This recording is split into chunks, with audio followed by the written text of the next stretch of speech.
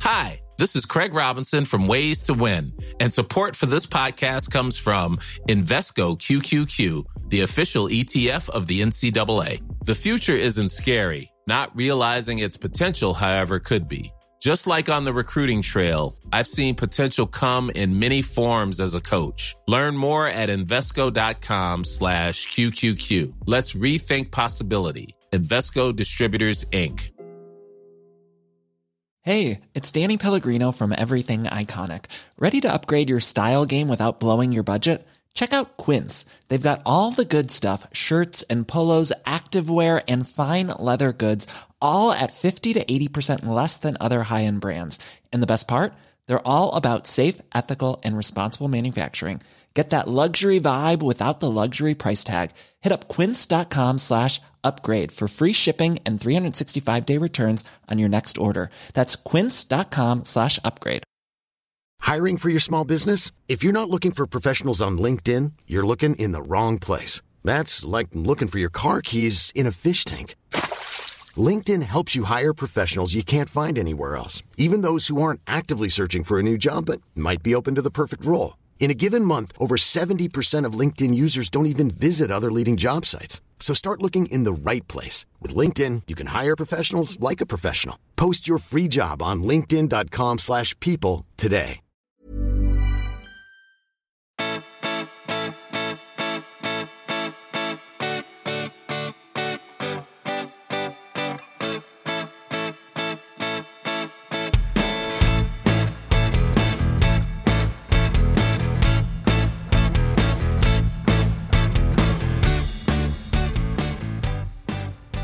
And welcome back to the House of Pod. My name is Dr. Kaveh Hoda. I hope I'm saying that correctly. I'll be your host for this silly little medical podcast. Today, we have two guests, and I'm very excited about both of them. First, returning to the show, we have Dr. Jonathan Howard, the author of the book, We Want Them Infected, How the Failed Quest for Herd Immunity Led Doctors to Embrace the Anti-Vaccine Movement and Blinded Americans to the Threat of COVID. Thanks for having me back. Happy to be here again. It's really great to see you. And I have some questions that I want to follow up on from our last talk when we had you on to discuss your book. But first, let's introduce our other guests. We have comedian and history buff, Mr. Dave Anthony, host of one of my favorite podcasts. I'm going to try very hard to not fanboy, but no promises. The Dollop. It's a really fantastic show. And I think it might be the only history podcast available. I'm not positive about that. Yeah, there's only one. That's right. It's just this one. And it's very exciting to have both you guys on. And we're going to talk about some COVID related stuff. We'll also take a look at some of the things that were said about COVID during the last couple of years by some of the people that, we've probably discussed on the show before, people who have maybe a different perspective on COVID and its importance than us, maybe people who have a different view of the vaccines or the usefulness of masks. Let me start first. Johnny boy, Jojo. Can I call you Jonathan? Joho. Joho. How are people on the internet liking your book? Are all the anti-vaccine people coming around and telling you how you've opened their eyes and telling you how grateful they are?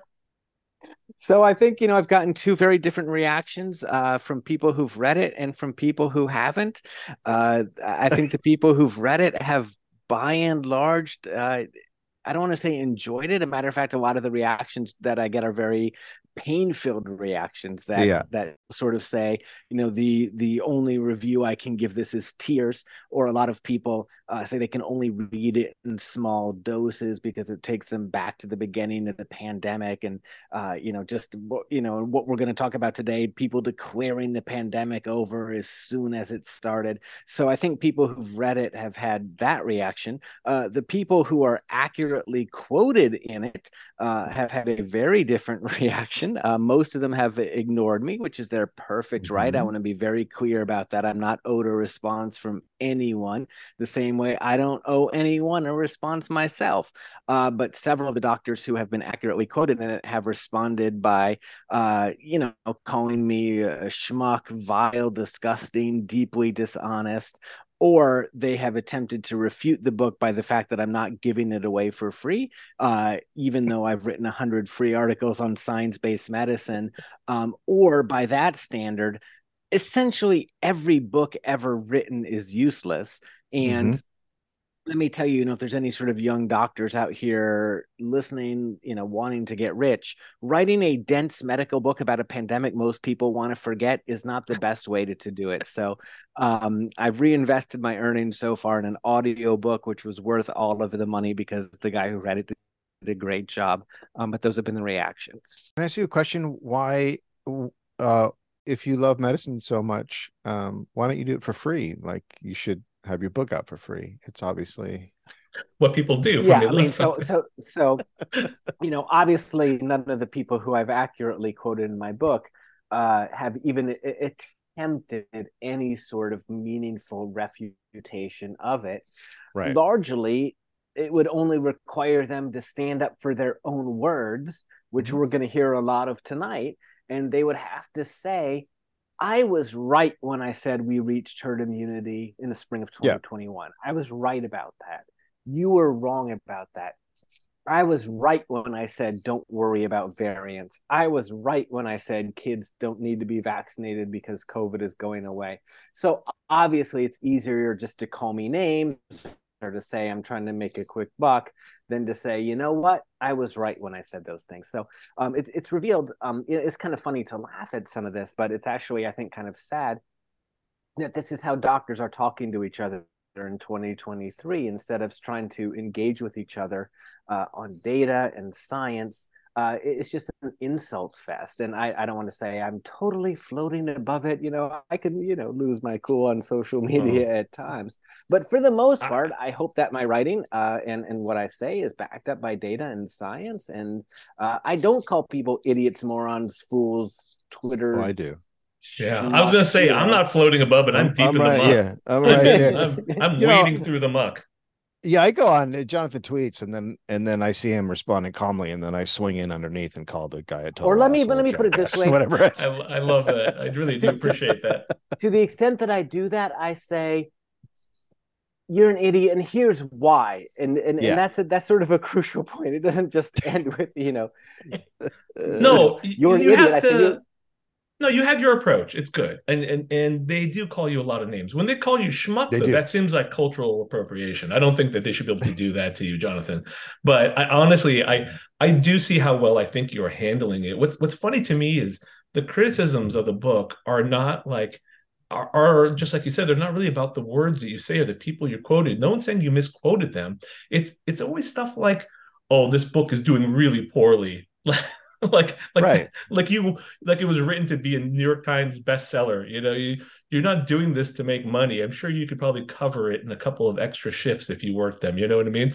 That's not why you did it. You did it to write a good book. No one seems to be refuting that part of it. Yeah, and no one's even tried, which I think is rather telling. And we'll hear tonight why I think it's going to be hard to refute, because I'm just going to read from it, which is just pages and pages of silly things that famous doctor said. So, yeah. Well, have you gotten any feedback that has surprised you, actually? Have I gotten any feedback that has surprised me? I suppose I should just say that I'm happy that it's gotten some mainstream press. A nice review was written in the LA Times and Psychology Today. It's not like I have a literary agent. I have no real sort of connection in the publishing and book world. So I just wrote this every night at my computer, wondering whether or not anyone was going to care or read it. And it's not a New York Times bestseller. I think right now it is the number 327,000th best-selling book on Amazon 6 months after it's been published. So nice. But it's exceeded my expectations in that it sold more than I expected, because I thought just my parents would buy it.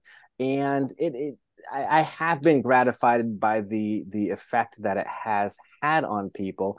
Just when people sort of say, I can only read 5 pages at a time before I need to throw the book against the wall or take a walk or something like that. It's kind of the rare author who almost intends his book to be unreadable, I suppose, because it infuriates people so much. But when I see that reaction, I know that it's having the intended impact. I think my only criticism is that Leana Wen is not covered extensively.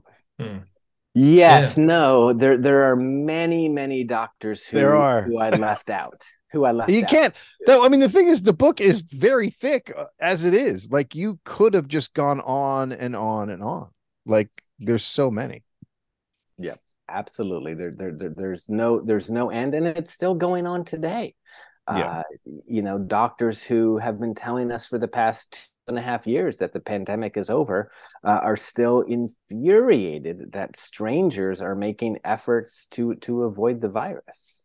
Yeah. Was it Prasad that came out today and said, send your sick kids to school, send your kids to school with COVID. Don't test. Yeah, he said don't test in his Substack article he wrote today. I'm sorry, September 6th, 2023 is, do not report COVID cases to schools and do not test yourself if you feel ill. No, I didn't read it. So maybe it's one of those like bait and switch articles, but it seems like it's not, because the tagline is only nonviolent resistance can halt irrational public health actors. It's a real Martin Luther King moment for Vinay. Like, if you went through all of his comments from beginning to end, you would conclude, oh, this person just wants children to die. It seems that way, right? Whether it's football or it's COVID. He's got really interesting takes on this stuff. But, so Dave, actually, I was going to ask you, the fact that you're paying attention to this stuff. I mean, obviously, I wanted to have you on just because I'm a big fan, like I said, and also because you seem to be paying closer attention to this sort of stuff than a lot of other comedians and podcasters are doing. I mean, there's obviously a lot out there that are doing it, but in your world that's like humor and humor adjacent, you are much more involved, and I think, really savvy about seeing what's happening and kind of understanding the nuances between the doctors and the debates. Let me just ask why that is. How did you become interested in this more so than maybe every other history comedian podcaster? I think it's because of the history background. My podcast is essentially the history of the downtrodden, the people who didn't have a voice. And that's what this is, right? And as it went on, there just came a point where it seemed very obvious that they were like, well, rich people are going to be fine and do what they want, and everyone else gets to suffer. And that's everything that I'm against. So I kind of clued into that early on, and watching it progress has just been more and more horrifying. And also, we have a lot of immunocompromised people that listen to our show. And when we have masked only shows, like, I've had people come up to me crying because they can't get out of their house and they could come to my show.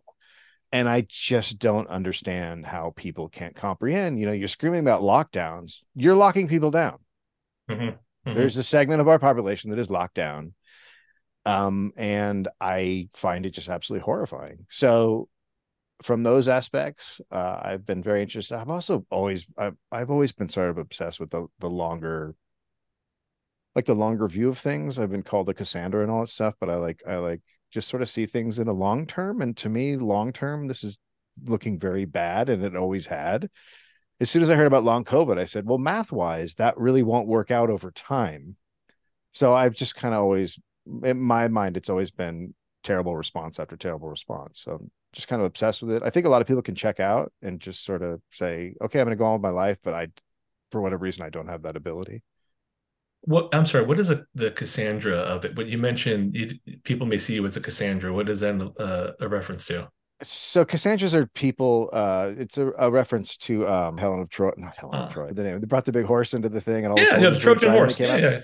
Right. So there was a Cassandra there going, I wouldn't let that thing in. That seems like a bad idea. So that's where Cassandra comes from. Essentially, it's people who sort of see like a longer view of things and see more danger than other people do. I've always been I was the guy who's like, Trump's going to win. And saw the housing crisis before it happened. Like I was just reading about stuff and being like, this doesn't make sense. So I've always been considered, people have always said to me, I thought you were crazy. And then I came back 10 years later and you were right. Like I've gotten that all my life. Yeah, and I'm getting it now. I'm back in the position where I'm like, yep, I'm the crazy one. I've done this before. But essentially I'm obsessed with like reading and finding out information. And when you do that, well, I also have a lot of free time to do that. So when you do that, yeah, I think you take a different view than most people who have to work constantly and can't actually investigate and can't actually get into all the stuff you need to get into to figure out what's really going on. Yeah, no, I imagine the historian's perspective on that is huge. I don't know if you consider yourself a historian. I do. I think you do a pretty good job. But I mean, I don't know. Do you consider yourself like a history buff or a historian? Yeah, I consider myself a history buff. Like I would love to get a degree, but until I have like a degree in history, I think the difference between me and a historian is they're trained in actually how to research and figure out what's true and what isn't. And I try my best, but I think historians have a better grasp of that. Well, something else you mentioned that Jonathan and I have spoke about before, which I'm really glad you bring up, is this the argument for the downtrodden, because both camps, seem to make that argument. The people who are against any sort of mask mandates, or who are against vaccines, for people who push back on all these things, these COVID contrarians, that was their argument too. Literally, Jay Bhattacharya called me laptop class, which I still to this day do not understand. Like, why? I mean, I have a laptop. I mean, I'm recording this on it, but like I was also going into work, every day during COVID. So like, but they will make the argument, and I find to be very cynical, that they're doing it for the people. They're the ones that we are the ones, these doctors here who are making a big fuss over COVID are the ones who don't care about the people working in the restaurants and the businesses closing and all that stuff. And I'll be honest, I could see how someone in passing, like a Rogan or a Bill Maher or one of these other media personality types, would hear those arguments and fall for them. And there is something, what was it that kept you from falling for those arguments? How did you see through that? That's a really interesting question. How did I see that? I'm come from this perspective of, we have enough money to take care of people to get through this. We can pay people to not do the dangerous jobs. We can now, after we do that, then we can set the jobs up, the schools up, all the places up, by cleaning the air and getting people in a better situation, pass OSHA regulations, and have masking in these situations. And then you're better off, right? Then you're better off than just going back to work where you get sick all the time. That's the part that, like, you can sit here and scream like, well, they closed down the restaurant and this guy can't work. Well, the alternative is, for the rest of that life, that guy is going to be in a workplace that makes him sick. So what does he get? COVID twice a year. So that's 10, maybe 20, maybe 30 days off. Can he afford that? None of it makes sense to me when I hear those arguments, because their argument is just get everybody out there and then you're sick all the time. Mm-hmm. And I can't comprehend it. And then you throw in long COVID, and now I really don't know, like, how many people do we know? I have a friend that's just he's an actor, comedian, and he's like, I'm done. I can't live my life anymore. I'm done. Like, I can't function. That's heartbreaking. I mean, I have to say, I long COVID is scary to us too, and it's so up in the air right now that we know very little about it. I mean, I don't know, Jonathan, do you feel like most doctors even believe it exists at this point? I mean, I think we believe it exists, but I think that we don't have a very good grasp of it, and I definitely include myself in this. I read an article in the New York Times today where someone sort of made the same point, that you can read one study and it's 1 out of 100 people. You can read another study and it's 40% of people, which I don't think jives with our real world experience. Like, it's not like 40% of people we know have long COVID. So I think it depends on how the disease is defined, and I think that's a very important thing that we in the medical profession have to do, is really come up with a good definition of this. There's actually a whole word about this that very few doctors know called nosology, which is how doctors define and classify diseases. And we don't think about it a lot, but it's actually very important. And some very old diseases, the main disease that I treat, multiple sclerosis, which is a famous disease, which has been around, for as long as humans have been recording medicine almost, has undergone some definitional changes in the past 10 years, which have really changed the entry criteria. And I've talked to some people in the long COVID community who feel, multiple symptoms should be included, and they want a very broad definition so that they feel that enough people are captured. And I understand why that is, but the broader you make it, the less sensitive you make it. So with every new symptom you include, you gain something and you lose something. You lose specificity for defining the disease. So I think that's an important challenge that we have to do, is really to define the disease. And I'll make one point about, what you were saying before about some of these people who, claim to speak for the downtrodden or this sort of thing. One thing that I've noticed is a lot of the doctors who I've written about became very concerned about things like teenage suicide in 2020 and 2021. Yeah. And they're no longer concerned about teenage suicide, or they became very concerned about the effects of school closures and vaccine mandates on Black and Hispanic children. And they claimed, it was having a horrible and devastating effect on that population. And that concern also appeared in 2020 and also ended in 2021 and was just limited to those sorts of things. Nothing about violence or poverty, just vaccine mandates and school closures. So I'm going to be writing an article for Science-Based Medicine on this topic. I haven't decided if I should make it a serious article or sort of a satirical article. I was very concerned about teenage suicide in from 2020 to 2021 and not after that. But, or to call it serious, that genuine concern is consistent concern. So when you hear about doctors who you've had on your show, like Dr. Tyler Black, who have been concerned about teenage suicide, well before the pandemic, who are still concerned about suicide, and they're concerned about it independent of the pandemic today, for example. So I think a lot of people sort of took on the mantle of this sort of fake concern for Black and Hispanic people, and one woman who I called out for doing this on Twitter went on Tucker Carlson's show. She has a dozen sort of tweets. I'm not against vaccines. I'm against discrimination, and vaccine mandates affect Black and brown, Hispanic children more than any. I'm just this selfless person. Dave, as a historian, you see, the American history with vaccines does have some really troubling, parts to it, especially the first vaccines. And you know that better than anyone. Sure. So you, having seen that and having seen where we're at now, what lessons have we not learned? All of them. Yeah, we are really good at just totally ignoring history, and just even recent history. Like it's actually astounding. That's why I love the book, is because I feel like no one has done like a to B, this is what happened through COVID, and that's what really needs to be laid out, because they're obviously rewriting history as we talk. Yeah. But yeah, no one took away. I remember my kid was on a baseball team, and there was a dad who was Black, and they were talking about the vaccine, and he goes, "I'm not getting that." And everyone's like, "Why?" And he goes, "I'm Black, man. Don't you know our history?" And no one knew the history. And I was like, "Yeah, I know the history.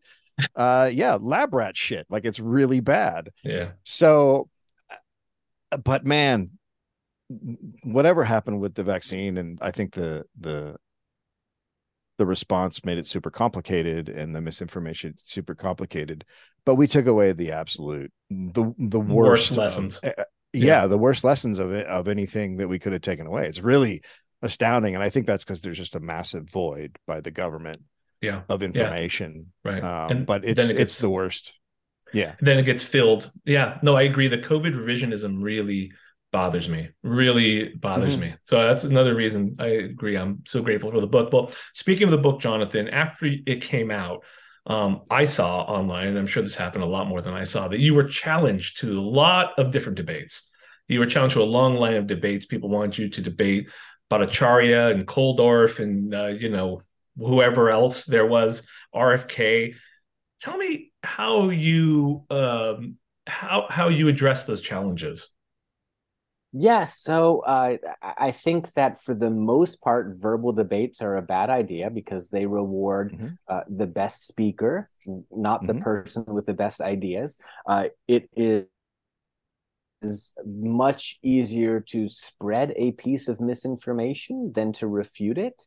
It's not like I know every single aspect of every single part of the pandemic. So if I was speaking to RFK, who I'm not on his level, he never notices me or invited me to debate, but one could imagine him just pulling some sort of statistic out of his ass that I wouldn't know how to refute, that he just made it up off the spot. Oh, there was this one study from Singapore which showed XYZ, and then you read the study and it didn't show that at all. But unless you're familiar with that study, you wouldn't know how to refute it.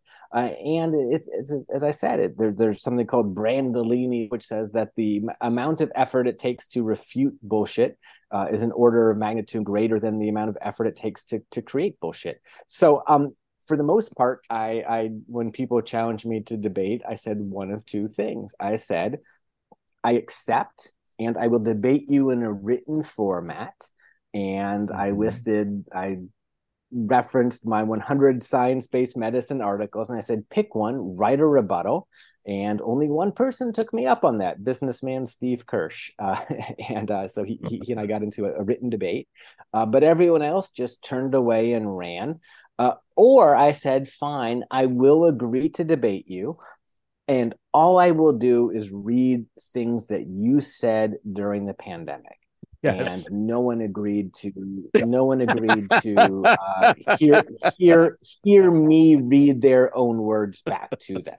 Well, since nobody took you up on that, I figured that maybe we could do it now, at least. Yeah. Can I say something first? I think it's a really good point to make. You shouldn't debate them, because one of the main reasons we don't have the Equal Rights Amendment is because Phyllis Schlafly was an architect of being the calm debater while saying the most insane, ridiculous things that would make the person they're debating get angry and flip out. And it came across as losing. As well as today, Mehdi Hassan had that Vivek guy on and was literally questioning him and refuting what he had saying while holding up his tax returns, while Vivek said that's not true, and he's holding them in his hands. And so you can't win against that, because the guy's just saying no. And he's like, I'm literally holding the information. And he just keeps saying no. So the only way to do it is, as Jonathan says, like, I will read your words back to you. I think it's brilliant, and I understand why they want no part in it. I absolutely. I mean, yeah, we're going to hear some of these tweets and these quotes here. I want to be clear. I mean, nobody was 100% right about COVID. That's not the point. Everyone made mistakes. I mean, I certainly regret in 2016 that tweet I had about wanting Armie Hammer, Bill Cosby, and Kevin Spacey to be in one movie together. That was a bad one.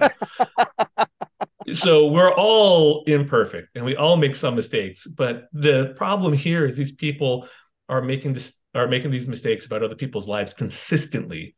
And they do not seem to be correcting them. They seem to be doubling down, because some of these people, as I'm sure Jonathan will mention, started out, I mean, Dave, you may not know this, but some of these people started out as pretty reasonable doctors. And we would have true? Yeah.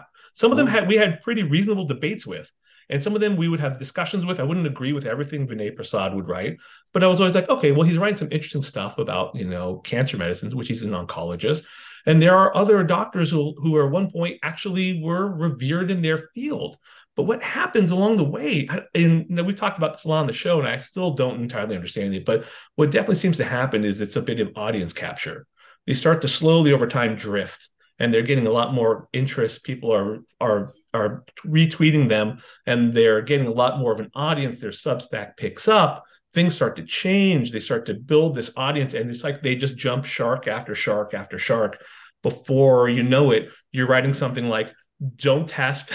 Go send your COVID-filled child to school to get other kids sick. It's like something happens. It's gradual, but yeah, it's kind of happened. So, is it possible that at UCSF there's some kind of slow gas leak? Because I'm here in San Francisco, and it's like, it is funny. The air of the place has taken a big hit. Stanford too, a little bit because of Bhattacharya, but I always looked up to UCSF. I was always like, okay, this study came out of UCSF. These people do good work. I mean, actually, I took some of my research courses there. So like, I think they are fantastic, and they're really well revered institution. But yeah, it's taken a hit because of COVID, and it's really the esteem of it has gone down a bit. I mean, it's still great, but like, it's a problem. And a lot of the people there know it too. But most of them don't have the voice that Prasad does, So anyways, so nobody's perfect, but we're going to make fun of them anyways. Jonathan, will you have an endless amount of these quotes and these tweets from these people, and I'm certain that people can read more than you'll be able to share with us today in your book, which again I highly recommend. And you should listen to our episode on the book, but you should also just get the book. Will you share some of your favorite quotes and tweets over the last 3 to 4 years with us here today? Absolutely. So we can begin. And I'll just say this, we are going to have a sort of a fun time with this, and it's okay that we're laughing and making fun of this. But I do want to stress that a lot of these quotes had real world consequences. So we shouldn't lose sight of this, that this really influenced things on the ground. And for the most part, the doctors who I write about were sheltered from the consequences of their words. They were not there at the bedside, having patients say goodbye to their families, on iPads. They were not at risk of getting COVID themselves. They were laptop class doctors. So I think we shouldn't lose sight of that.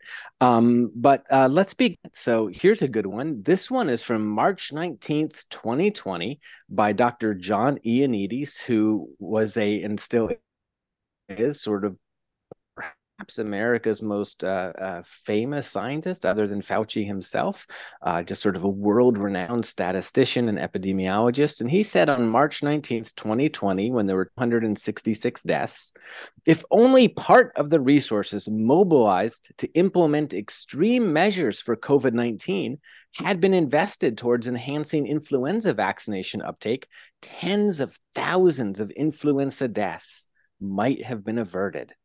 So what? Wow. Maybe he got them confused. Tens of thousands of influenza deaths. Is it possible he meant to say the other? Ready to pop the question? The jewelers at BlueNile.com have got sparkle down to a science with beautiful lab-grown diamonds worthy of your most brilliant moments. Their lab-grown diamonds are independently graded and guaranteed identical to natural diamonds, and they're ready to ship to your door. Go to BlueNile.com and use promo code LISTEN to get $50 off your purchase of $500 or more. That's code LISTEN at BlueNile.com for $50 off. BlueNile.com, code LISTEN. Even when we're on a budget, we still deserve nice things. Quince is a place to scoop up stunning high-end goods for 50 to 80% less than similar brands. They have buttery soft cashmere sweaters starting at $50, luxurious Italian leather bags, and so much more. Plus, Quince only works with factories that use safe, ethical, and responsible manufacturing. Get the high-end goods you'll love without the high price tag with Quince. Go to quince.com/style for free shipping and 365-day returns. Their way around. I mean, this sort of thinking was not uncommon in March 2020. That a lot of people underestimated the virus, a lot of smart people. But I think Kabe's point is the right one, that smart people are recognize their errors and change their minds, and none of the doctors who we're going to discuss did that. It also March 20th.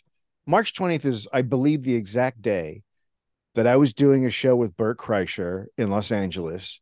and I was with my co-host Gareth Reynolds, and I looked at Bert, and he was talking about his tour, and I said, "You're not going on tour." And he goes, "What are you talking about?" I go, "It's all canceled." And he's like, "What do you mean?" I go, "COVID's here. This is a real serious thing. This is going to shut everything down. You're not going to be able to do shows." And he was like, "What?" So how do I know that? And this guy who's the second most famous is a total jackass. Like, what's happening right now? I'm just a comedian. How? Oh, don't be so harsh. You're also a podcaster. I totally agree. And what bothers me about this category, this is a whole category, is that like it assumes that we can't care about both. Yes, we should care about other vaccines. We do. Yeah. But we should also care about this vaccine, this COVID vaccine. And these are the same people who, like, a year later started writing things like, "That's just a shame that now people aren't going to want to get vaccinated for the flu because they just don't trust public health." Absolutely. Those are the guys that drive me the craziest. All right, just give us another one. All right. So on same doctor on April 9th, 2020, he said, hold on one second. He said in an interview in the Washington Post, if I were to make an informed estimate based on the limiting testing data we have, I would say that COVID-19 will result in fewer than 40,000 deaths this season in the USA. But now let me tell you what was going on in the ground at that time. Are you ready? No, God, no. So by that point, by April 9th, there were about 20 to 22,000 deaths in the United States already, and 2,000 Americans were dying per day. So unless COVID vanished, his prediction would age poorly. And indeed, 8 days later, on April 17th or so, we reached 40,000 deaths in this country. And he went on a Fox News TV host, a TV show hosted by Fox News firebrand Mark Levin, and continued to minimize the virus. So even though his prediction was obliterated in 8 days, he was just unfazed. And how did he get around this? He started spreading some of the conspiracy theories that became part and parcel of our COVID discourse and are still here, that people were dying with COVID, not of COVID, that people were dying from harms from the lockdowns, that you couldn't trust death certificates, and later blaming frontline doctors for killing patients with ventilators. So Jonathan, good. We call that in the business the pivot. He pivoted. Give the guy credit. He was so fucking dead in the water, and he turned it into Fox News lemonade because he's fucking brilliant in a way that most doctors are not. Most doctors would have given up or just hidden. We would have stopped talking. It would have been it. We'd be like, all right, I'm done. That was me. That was me on the internet. I'm done. But some of these guys found these brilliant ways to circumvent these terrible failures that they had online. So there is a small part of me that respects him for that. It's like standing in the killing fields of Camp Uchiha and going, "We're going to have a lot of teachers when this is over." Just a lot.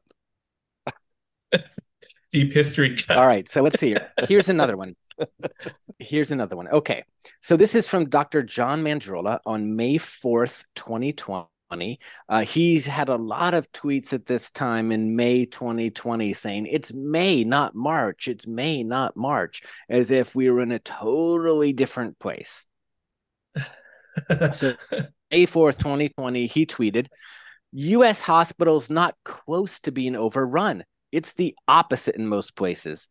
Everything I know is opening up for more regular healthcare. Good. We have learned how to limit nosocomial spread, that spread of the virus in a hospital. So we have learned how to limit nosocomial spread. It's May, not March. And with that quote, and Dr. John Mandrola is another person. He wrote for Medscape. He has a popular cardiology podcast. It's for the same blog as Dr. Vinay Prasad. sensible medicine, where they accuse everyone else of groupthink, even as they say the exact same things for 3 years straight anyway. So, he's got a big social media following, this guy. And what this quote really illustrates is that the fact that we did an okay job at slowing down the spread of the virus was used as evidence that those measures weren't necessary. And we saw this all the time. The fact that we did a decent job of protecting kids at the start of the pandemic was used as evidence that kids didn't need protection. So you would read these quotes, oh, more kids die of suicide than COVID. That's because we didn't let 73 million kids get COVID in the spring of 2020, as a lot of these doctors suggested. So I think that quote sort of really illustrates that well, that no hospitals are close to being overrun. It's the opposite in most places. Yeah, because we didn't let COVID run. Anyways. Yeah, no, but absolutely. But who can forget the festive days of May? I mean, we were just experiencing a joy, and it was so fun. I went to Chuck E. Cheese. It's May. It's May. Where does he practice? Where does, is it the Midwest? Kentucky. But yeah, no, he has multiple quotes from May 2020. Whoa. Here's another one. May is different from March. People are not stupid. Public health surveillance is better. Hospitals are ready. New York City-like situations are unlikely now in the U.S. I mean, just does he have any thoughts about August or September? Does he mix it? It's only May. It's only May. He's the dog in the fire meme. It's fine. Well, the reason I ask where he practices is because a lot of these people, I mean, I don't want to say New York was the only place that had to deal with tremendous damage here in the country, but they were the first two, really. And the doctors that were there, it's really rare to see a doctor who worked in the front lines anywhere from New York be one of these people coming out. It's these people who didn't, who are in other places where we learned from what was happening over there. Mm-hmm. I had gotten on Twitter for the first time right around the start of COVID. I had an account, but I never used it until then. And I started looking and seeing the tweets and the pictures from people in Italy and Iran and China and then New York. And I took it very seriously early on because of that. And I didn't need to experience it. No part of my brain needed that experience to believe how bad it was. Do you know what I mean? I'm very lucky. In San Francisco, we're very lucky. For the most part, we were able to hold out the incredible surges that we were expecting. But a lot of it was because of these things that we did that now COVID revisionists are using against the same sensible choices that I think we made. And like we'll talk about lockdown. You have any lockdown quotes? Oh boy. I can think of some off the top of my head, certainly, where people compared lockdowns. Martin Kulldorff of the Great Barrington Declaration said lockdowns were the greatest assault on the working class since Vietnam and segregation.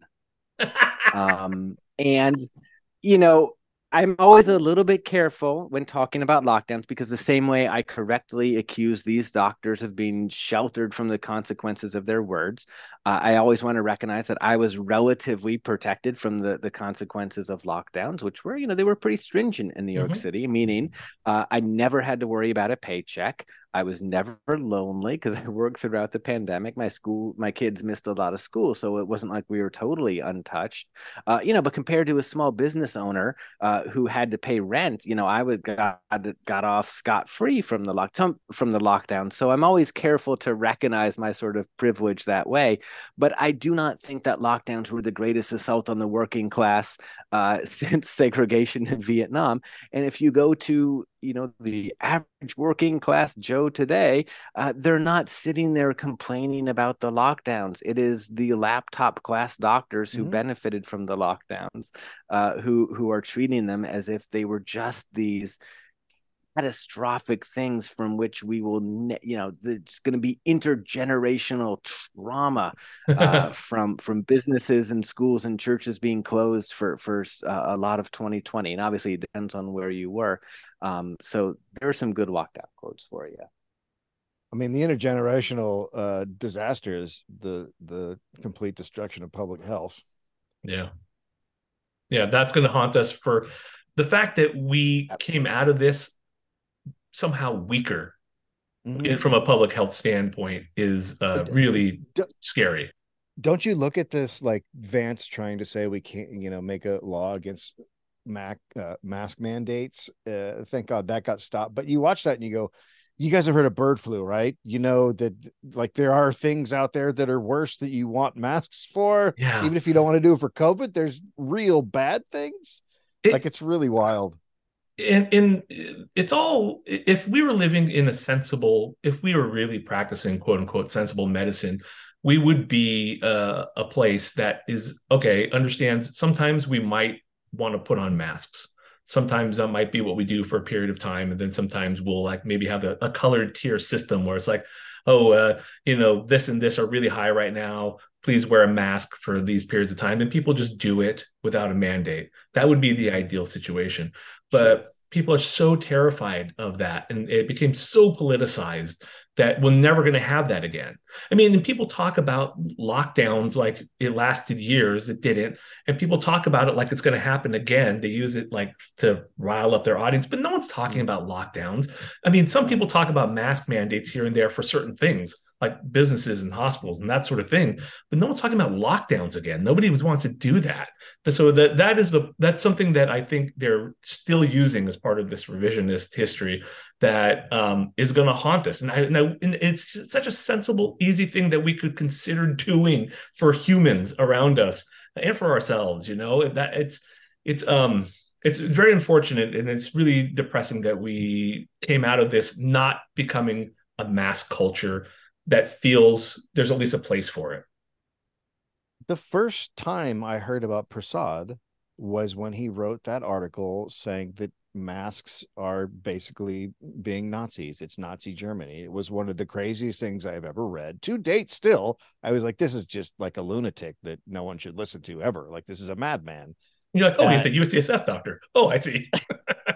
but it was just so wild. This is how anti-vaxxers have talked for years. They have routinely compared all measures to control infectious diseases to the Holocaust. And a lot of this even happened 100 years ago. Obviously, the Holocaust hadn't happened by then, so that didn't occur. But you can see old anti-vaccine propaganda. I found this one poster of this average guy on the street being stopped by the police and being injected by a doctor from 100 years ago. And all of this stuff happened during the 1918 flu. There was an anti-mask league, which was actually centered in San Francisco, believe it or not. So all of this stuff happened before, and all of this stuff happened even before there were vaccines, believe it or not. The very first person known to have vaccinated someone was not Edward Jenner. It was a farmer by the name of Benjamin Jesty. And everything I know about him, I know from his Wikipedia page pretty much. But he vaccinated his children against smallpox and was reviled for it. People thought very similar to today that vaccines contained impurities, that they would turn people into cows, and he was attacked on the streets. But when the smallpox epidemic came through, his children were spared. So everything that we're witnessing is as old as vaccines and knowledge of how viruses spread. So there were anti-vaccine riots in Massachusetts in the very late 1700s. There was smallpox. Is it just depressing to know history? Just like it seems like there's not a lot of not depressing parts to it. It's being condensed now for I think a lot of people, but history is just like, oh, so we didn't learn anything? No, yeah. Oh, so we didn't learn anything. So we didn't learn anything? Oh, we didn't take anything. We didn't nothing we learned. Nothing. We didn't learn anything. Like it's all it is. It's all like the ending to that movie Burn After Reading. You watch that movie? Yes. Yeah. What did we learn from this whole thing? Not a damn thing. Well, speaking of, let me read one of my favorites from April 11th, 1922, from Dr. J. Bhattacharya over at Stanford. March 2020, I asked Stanford for a letter granting me permission to travel to and from my office despite shelter in place. I carried that letter every single day in my pocket for a year in case I was stopped and asked to show my papers in the USA. Lighten up, you freak. No, What are okay. you doing? Oh my God, someone put this guy in actually Nazi Germany. Can we please just take him and transport him there for 10 minutes? 10 minutes. The funny thing is, I'll be honest. So I live in the Bay Area. I was working every day or for the first couple of weeks, we shut down, but pretty shortly afterwards, we were working. And my wife is a hospitalist who's working every day. And I had to carry something too. I don't know if I told you guys this, but when I was 16, actually, I had to get this plastic card, and I've had to carry it ever since. That allows me to drive a car. And in case I ever get pulled over by a cop, I have to show it to them and say, yes, this is my license to drive. I thought this was America. I realized we were living in Nazi Germany. So when he's trying to get on a plane, does he just stand there at the security screaming the whole time, or does he actually get on the plane and show his ID? How's that work? He just walks on because things are better now. It's March. It's March. No, it's May. It's May. It's May. All right. I'm sorry, Jonathan. What else do you have? So let's keep going. Here's what I'll try to read one from like all of the greatest players. All right.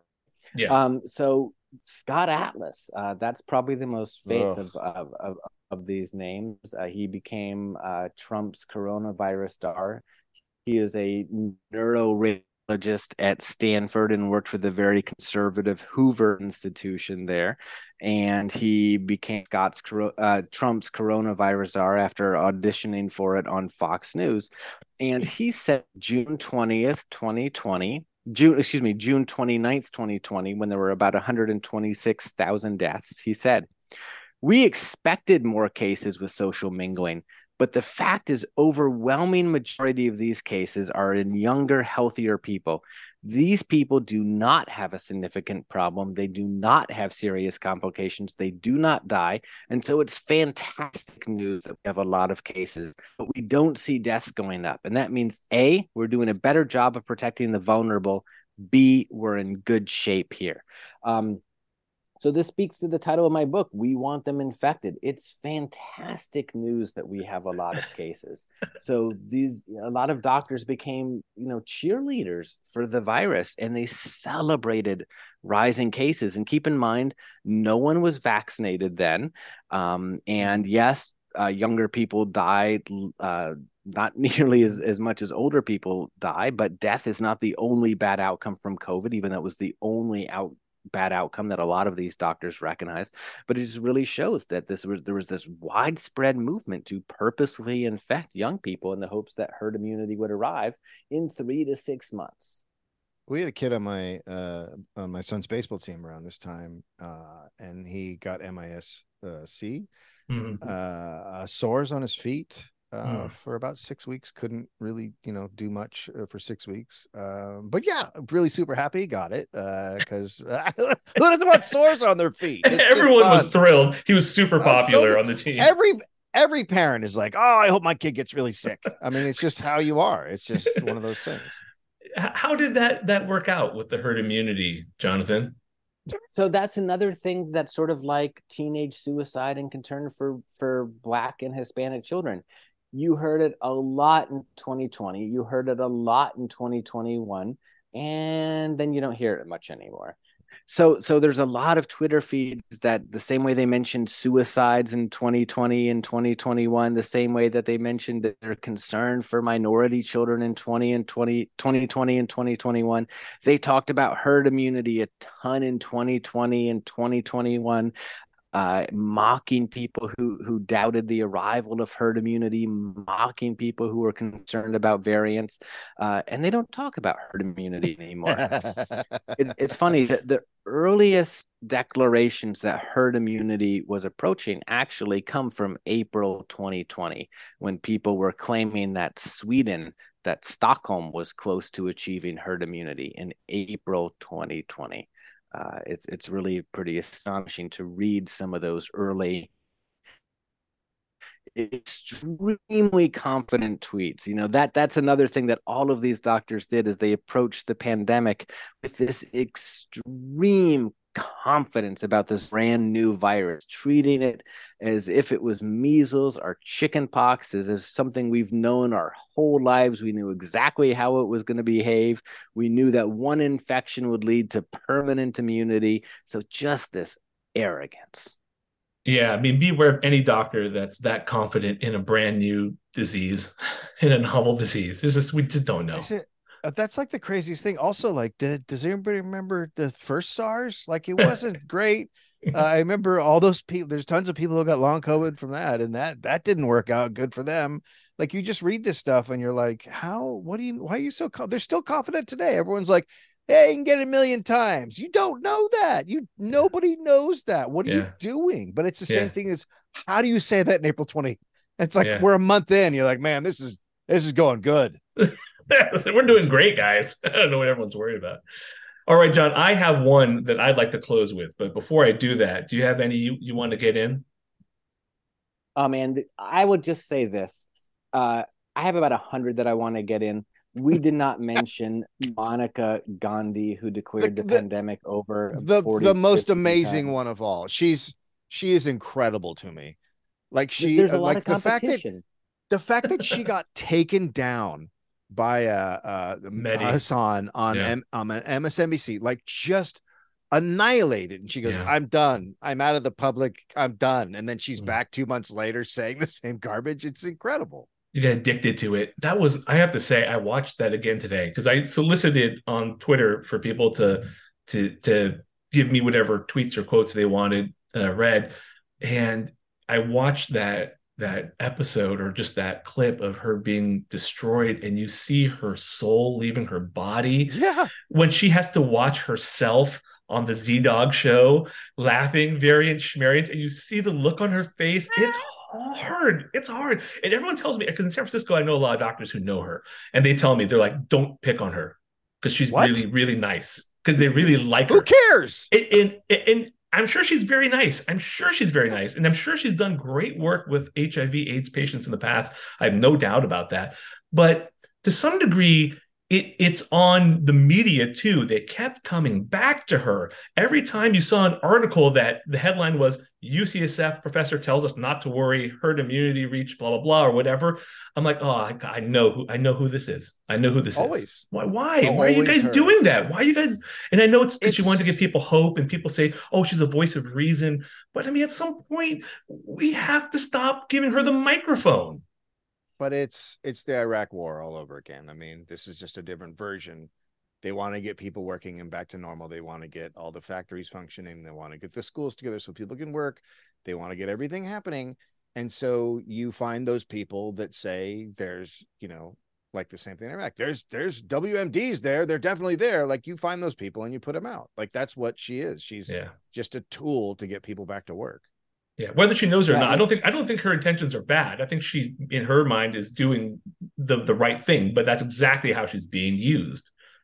John, I'm sorry. Yeah, almost, I think she probably is a nice person. I think, unlike a lot of the doctors who I write about, I don't think there's any grift there. I think for her, it's almost, she felt, this is just me kind of shooting off the cuff here, but that she could bend the virus to her will, that she believed in the power of positive thinking.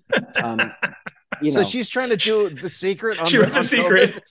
That was my impression, because she had 100 tweets in 2020, in 2021. Don't listen to the doom and gloom people.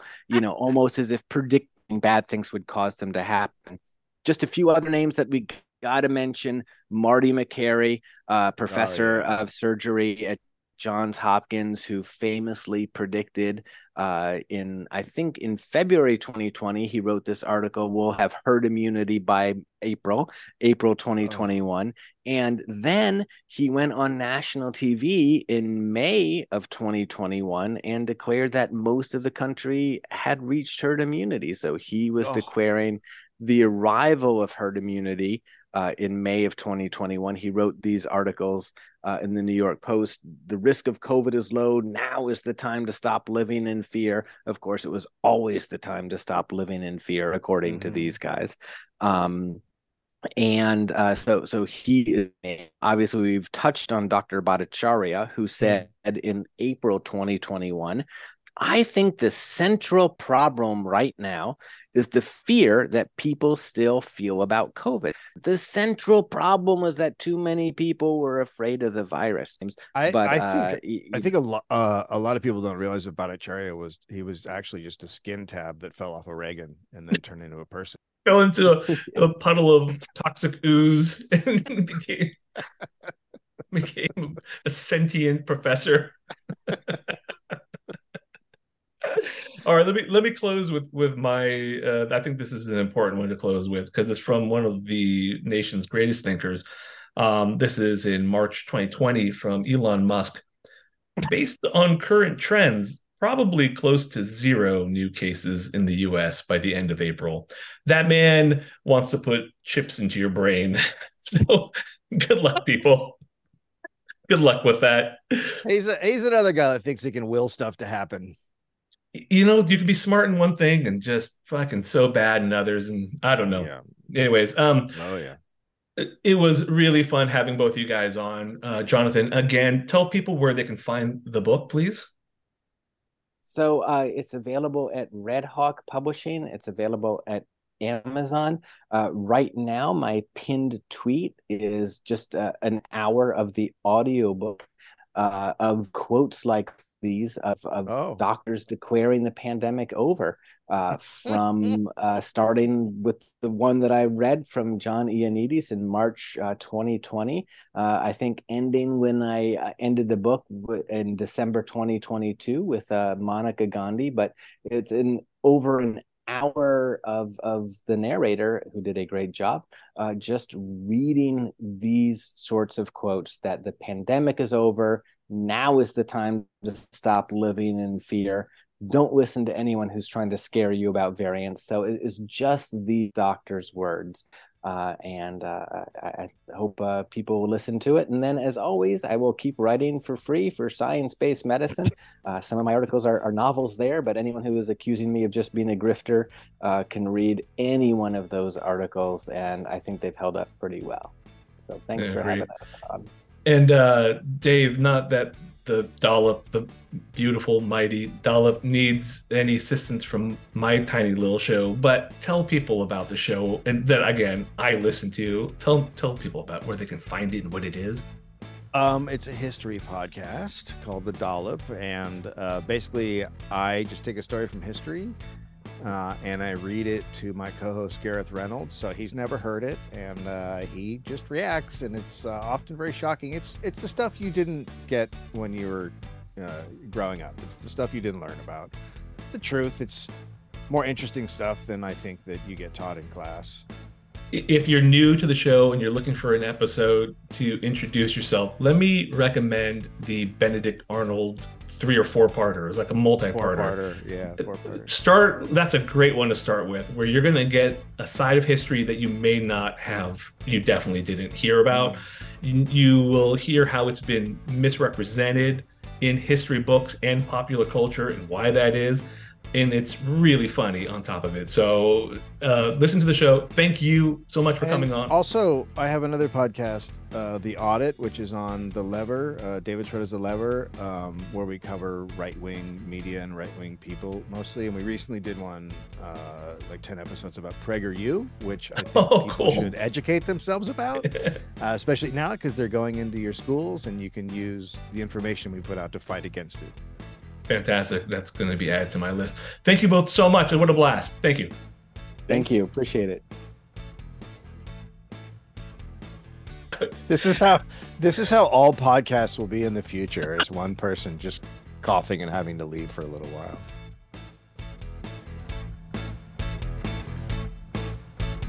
This podcast is not a substitute for professional medical advice, diagnosis, or treatment. Please consult a physician or other qualified healthcare provider for your specific healthcare needs or concerns. The opinions expressed on this podcast do not represent the opinions of our employees. Details in the podcast have been changed so that patient identification is not possible. And I'm alive.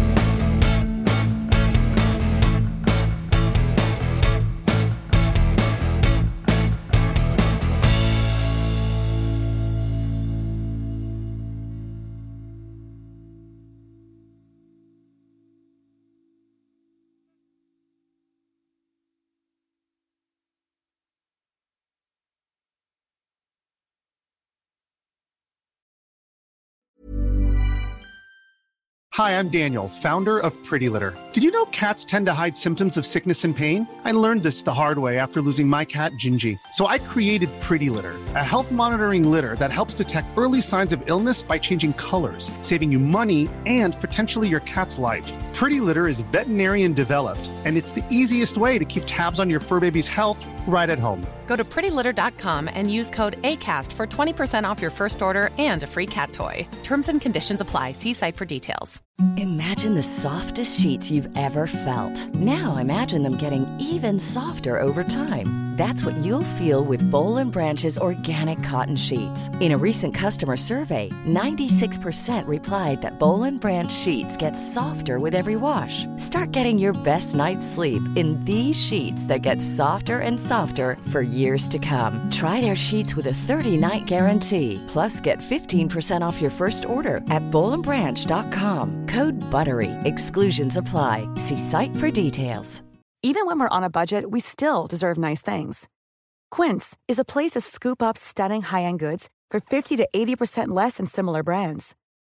They have buttery soft cashmere sweaters starting at $50, luxurious Italian leather bags, and so much more. Plus, Quince only works with factories that use safe, ethical, and responsible manufacturing. Get the high-end goods you'll love without the high price tag with Quince. Go to quince.com/style for free shipping and 365-day returns.